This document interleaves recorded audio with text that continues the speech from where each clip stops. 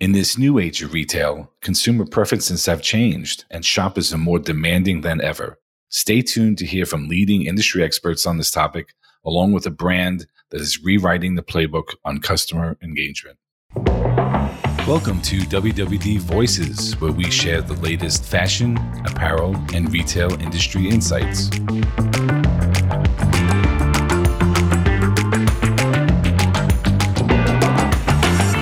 Hello, and welcome to WWD Voices. I'm Arthur Sakowitz, and today, as part of Retail's Responsible Reset series with Accenture, we'll be featuring Jill Standish of Accenture as our guest co-host. Today, Jill will be interviewing Peloton CMO Dara Tresita.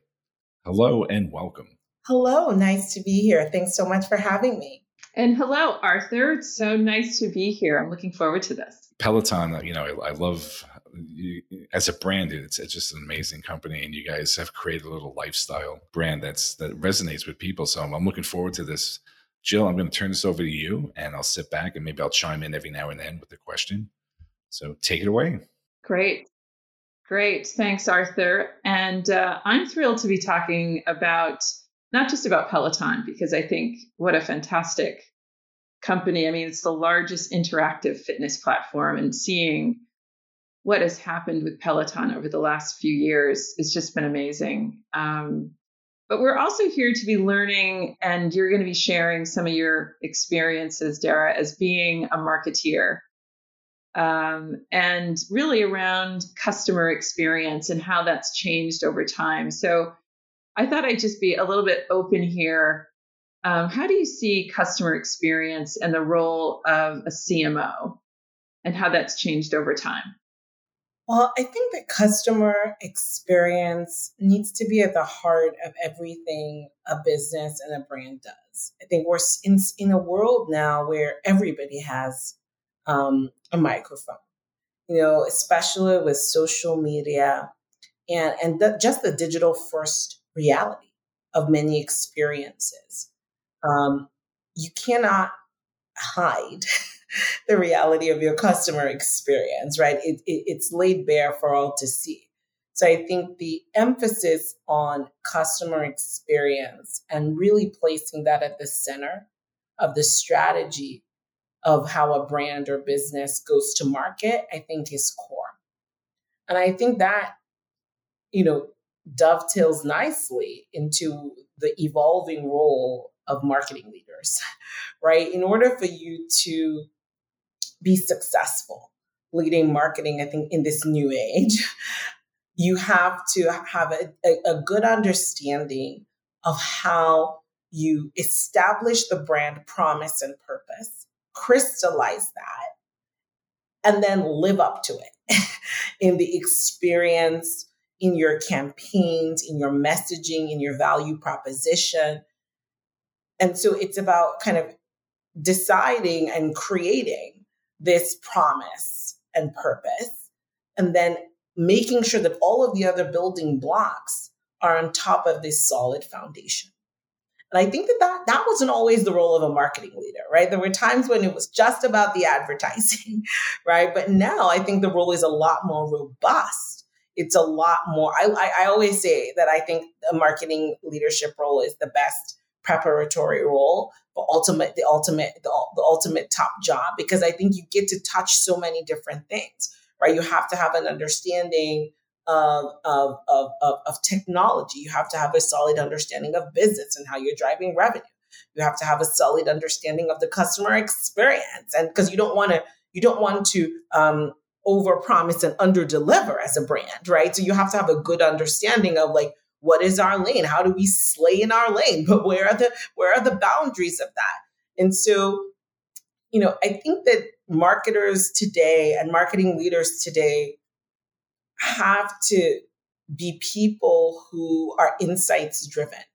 And I like to say insights because I think you're getting the data, hardcore quantitative data, right? Which we're doing all now with our MarTech stack. We have more data than we ever had, but there's still a huge, huge role for some of those consumer insights that we get through surveys and just kind of hearing the voice of the customer in a qualitative way. And it's like, how do you bring these two things together to help to define the North Star, shape the North Star, and ultimately pursue it relentlessly.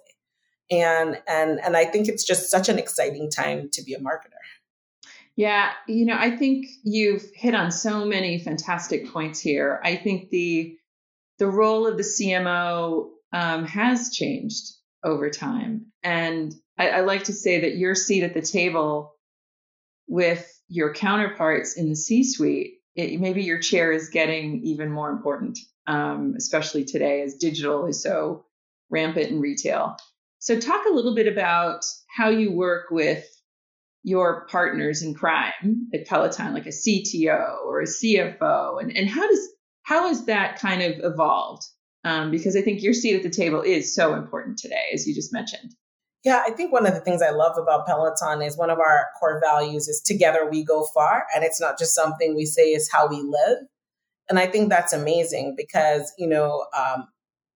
all our peers at the table are eager to think about the brand, eager to think about marketing, and marketing is able to have a voice in those conversations. So it's really wonderful, I think, to be at a place where that is the reality. As we all know, as marketers, that's not always the case. So I think it's awesome that that's the case at Peloton. I think as far as like interacting and working with the amazing leaders at the company, I think there's sort of three key things that I focus on. I think the first thing is, first of all, showing up as a business leader. I like to say that because I'm a business person first whose expertise is marketing and comms. I think that I learned very quickly earlier in my career. I was sitting in a meeting once and this marketer was pitching something and it was a super exciting idea, but it clearly wasn't going to move the business forward. And we were at a time where like the business was underperforming. So it almost felt like, what is this person even doing? Like, does she even get the reality of what is on ground right now? Like, we are in the fight for our lives and she's here with this, exciting thing. But like, this would be a great idea in a year where like we are overperforming, right? This is not the right idea now. And I think that it's almost like an awareness of the times. I'm married to a former Marine. So it's like, you got to understand the situation. What is the context going on here? And how do you show up? And I think it's so important as a business leader to do. I'm not saying I do it 100% of the time. I am a marketer at heart and a storyteller, so I do get really excited. But one of the things I've really trained myself to do is I always think, what's in it for the business, right? How is this going to land on the CFO? What is the return on marketing investment? I learned this from one of my peers, actually, who's the CMO of Coupa. Show me the ROMI. And I say it a lot to my team. Show me the return on the marketing investment. Like, what is the ROI on this particular activity? What is the impact going to be? And can we quantify it?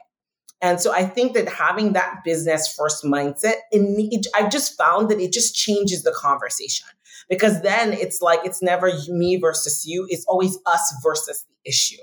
So I think that's the first thing. I think the second thing that is really important is, as a marketer, right, our job is we are like the voice of the customer. We are the voice of the brand. And we have to make sure that that third person is in the room when those decisions are getting made, right? Because it's not about what you say, it's about how people hear what you say. And sometimes no matter what, people are going to hear it a certain way. And so we always have to bring that, like, the pragmatic, skeptic reality into the room when some of these decisions are being made or discussions are being had. And so I think that's really important, to be able to say, hey, I'm putting on this hat, like I'm stepping out of mine. I'm putting on the hat of how would this land externally? How would people really perceive this? Will this be heard? I know what we're trying to say, but that's not what I'm trying to talk about here. How are people going to hear what we're saying, and will it resonate? And so I think that being able to be that, I think is very helpful, because many times, that's our job, to bring that voice into the equation. Yeah, but you have to be an active listener of the consumer, right? And it's not just a one and done, right? It's an ongoing kind of engagement. Exactly. It's an ongoing, what they might have been able to hear today, they might not be able to hear tomorrow. And it might not even be because of anything your business is doing. It might be because of what's going on in the larger, broader context of culture. Do you know what I mean? So I think that that's, to your point, Art, that's a really good point. It's a continuous thing. And I think that that's a value add is that as a marketing leader, you bring to your conversation with your peers, Jill, to the point you're talking about, whether it's, you're talking with the head of supply chain or the CFO or the chief business officer, whoever it is. I think bringing that perspective is really key. And then I think the third thing that I try to do is really make sure that I understand what matters to my peers, right? Or what matters to the other leaders at the company. Like, what is the business problem that you're trying to solve?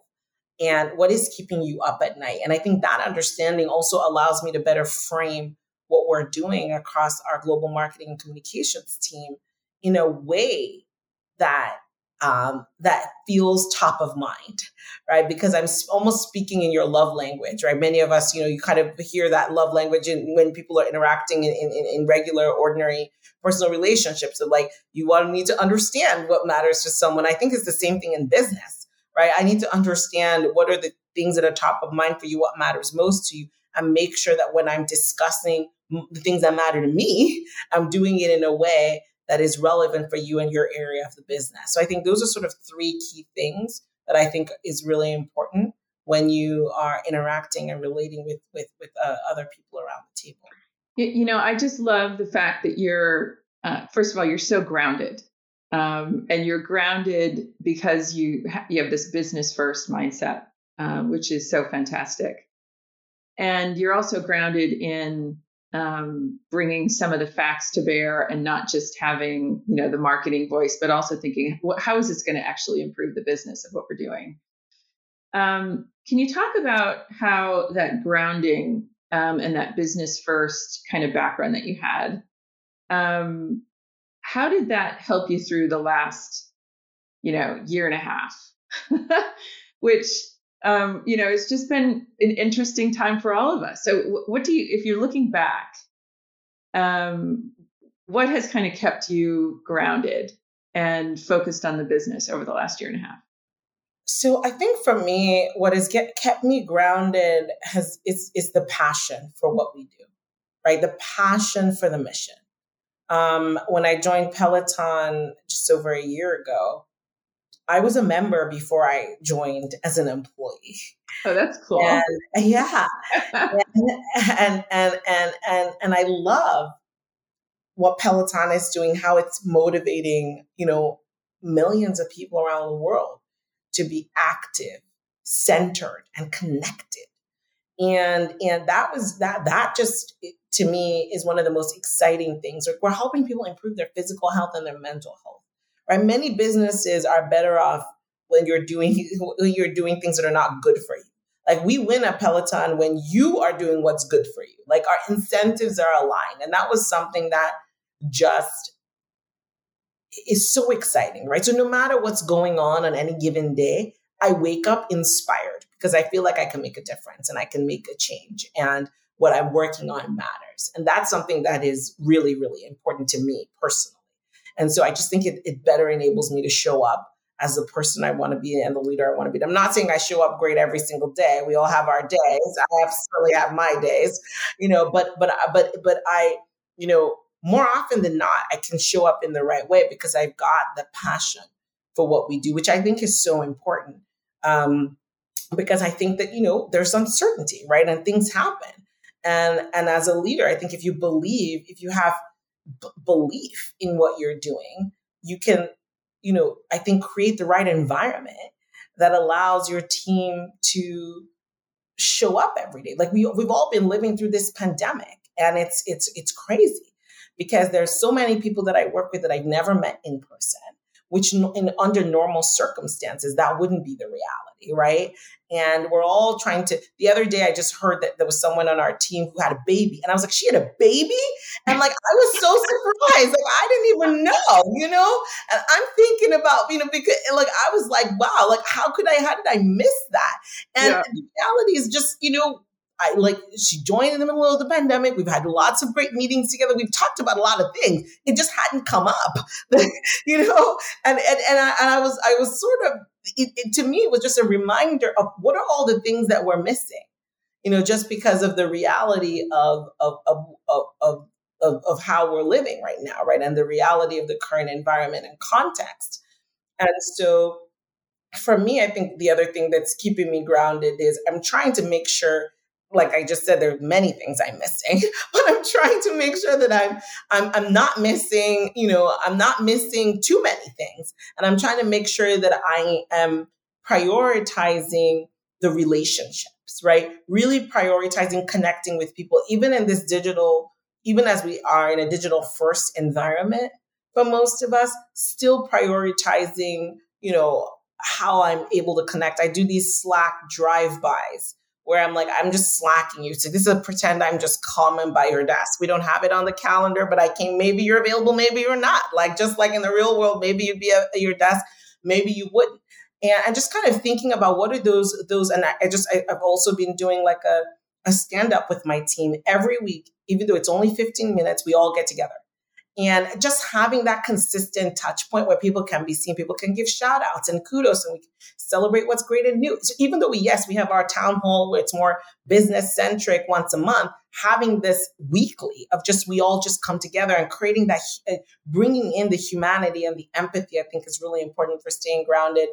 And then, the last thing I would say, with regards to staying grounded, especially over the last year and a half, has been, I think it's so important. I think structure empowers creativity. It's something I've always believed. I think having a little bit of structure actually gives you the space to be creative. It's almost if you're going back to back and you don't actually plan the time to think, you might not even give yourself the space to do so.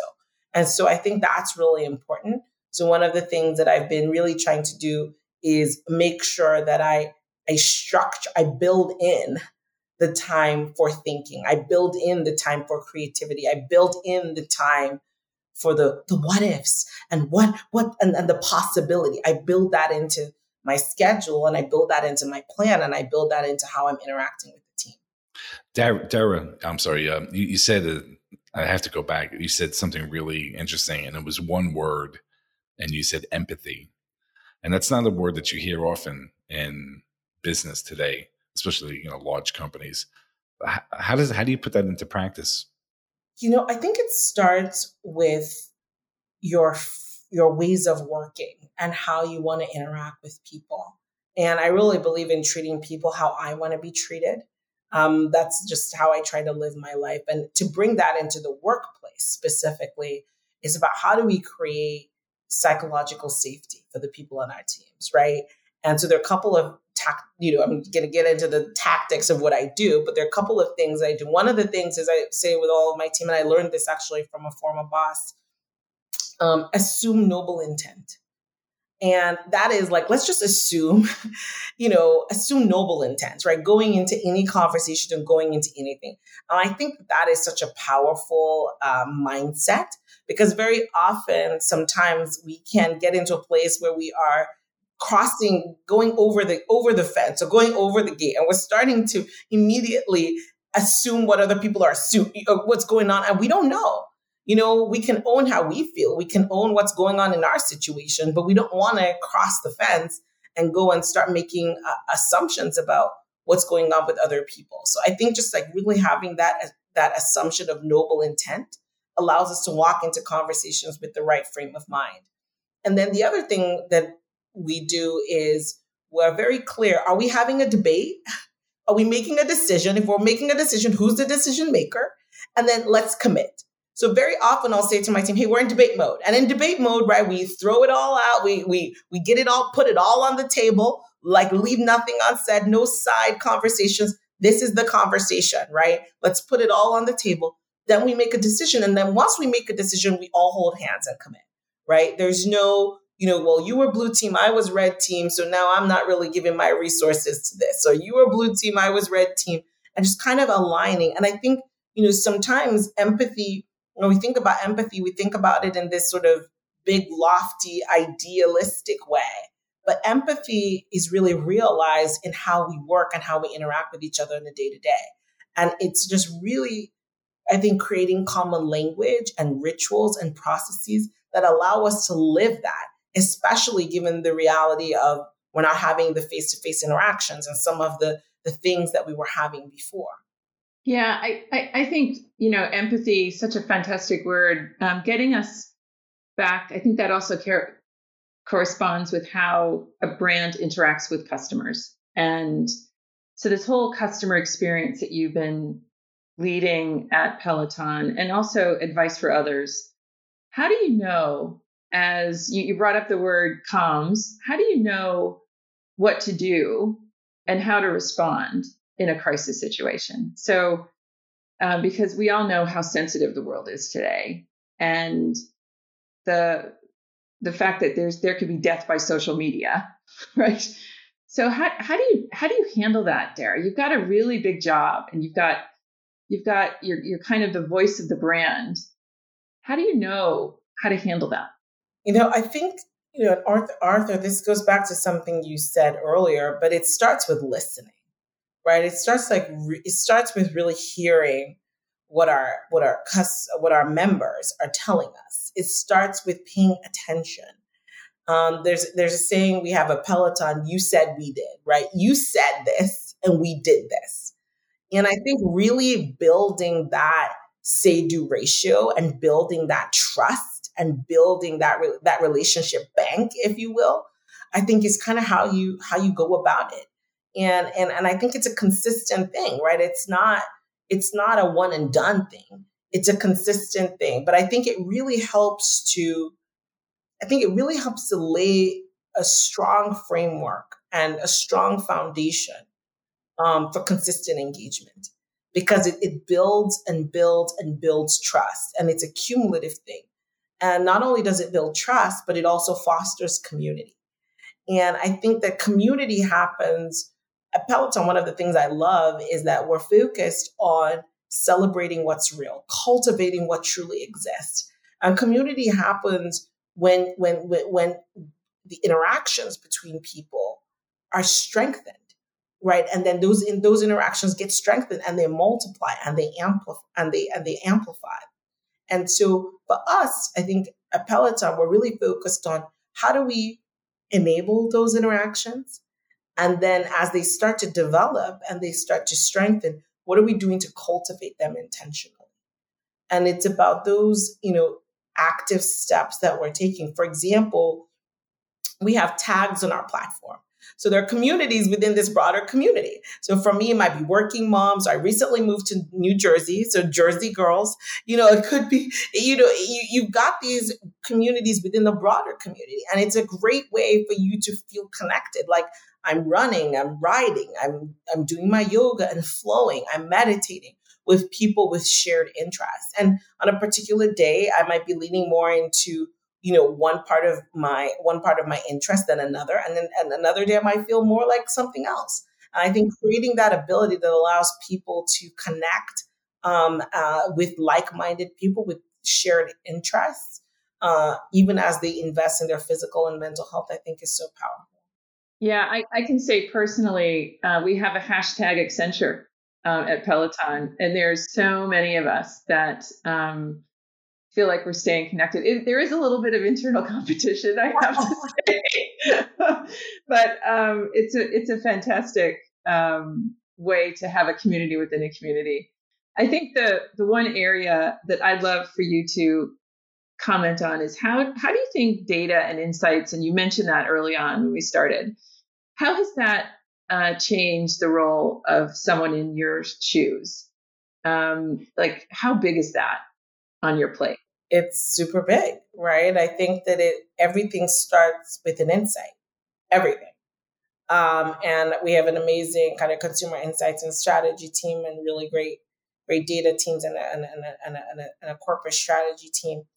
And everything starts, we are a very data-driven company, which I love, because we make fact-based decisions. Things aren't just anecdotal assertions or whims. And so, with taking a data-driven approach, first of all, you've got to analyze the data to really get at the heart of what is happening. And then I think you're able to make clear-eyed risks. You're able to take clear-eyed risks. You're able to make better decisions. Because I think you can't make decisions in a vacuum.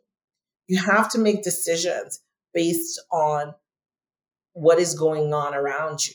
And I think, having the right insights and the right data, especially about what's going on with the consumer and the cultural context, that is really key for making sure that you're making the right decisions. And I think that is really exciting. For example, at Peloton, our amazing CEO and founder, John Foley, who's just such a visionary, for so long has talked about wanting to democratize access to fitness, right? Has said, we want to make Peloton more accessible for everyone, and has actually taken concrete steps to do that, right? We introduced financing, which means that it's a lot more affordable, right? Because you just have to focus on the monthly payment as opposed to having to pay, a lump sum upfront to purchase one of our amazing products. The second thing that that we did was, really launching our app, which anybody can access the app. So even if you don't have the ability to purchase equipment, you can be a part of a health club by just joining the app. You can join the Peloton Club, right? And so you don't need anything else. All you need is your phone, which you already have, and you could start with a 30-day free trial and then kind of go from there. And so this has been a vision that we've put out in the world and we've taken active steps to. And so this year, our CEO, and a lot of our senior leaders were talking about what more can we do to increase access? And it was like, let's reduce the price of our original bike, right? We have our innovative, latest, greatest Bike Plus, but this original bike, how can we make it more affordable for more people? If the monthly payment is below $40 a month, if it's $39 a month, many more people are going to be able to afford that. And so we were able to do that. And I think that was a decision that was based on data of many more people are able to afford this at this price point.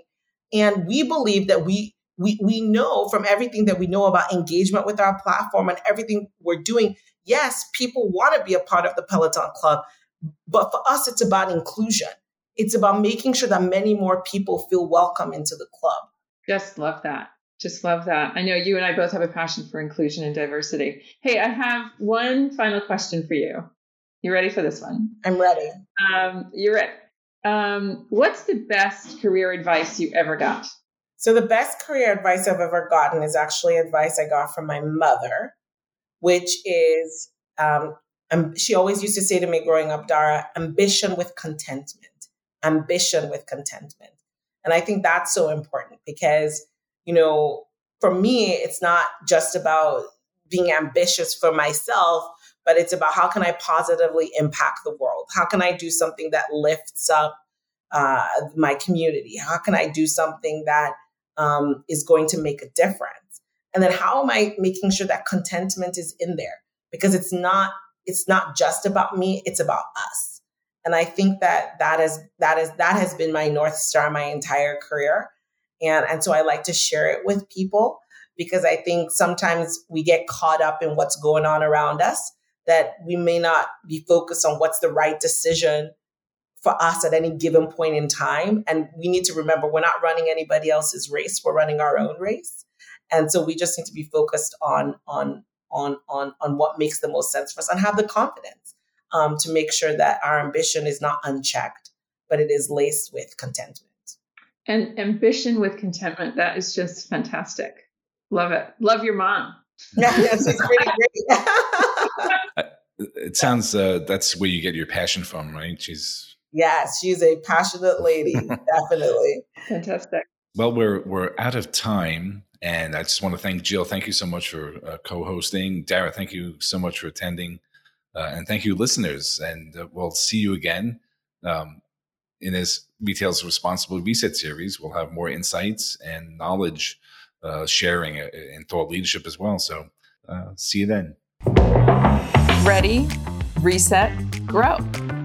Accenture helps retailers around the globe embrace change to seize the future. Learn about the 5 imperatives of retail's responsible reset and how leading retailers are partnering with Accenture at accenture.com/retail.